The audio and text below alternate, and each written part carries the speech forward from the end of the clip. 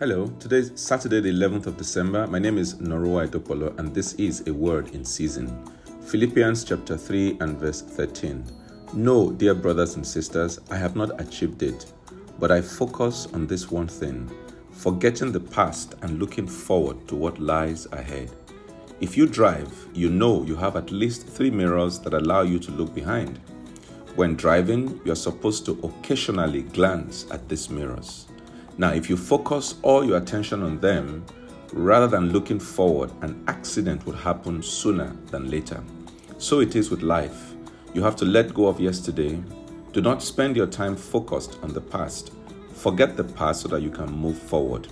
Now, neither the laurels of yesterday nor the pain and the failures are enough to steal the prospects of a better tomorrow. Shall we pray?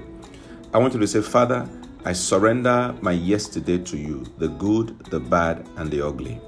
Say to him, Father, give me the grace to move past my yesterday and to look forward to a better tomorrow. In Jesus' mighty name we have prayed. Amen.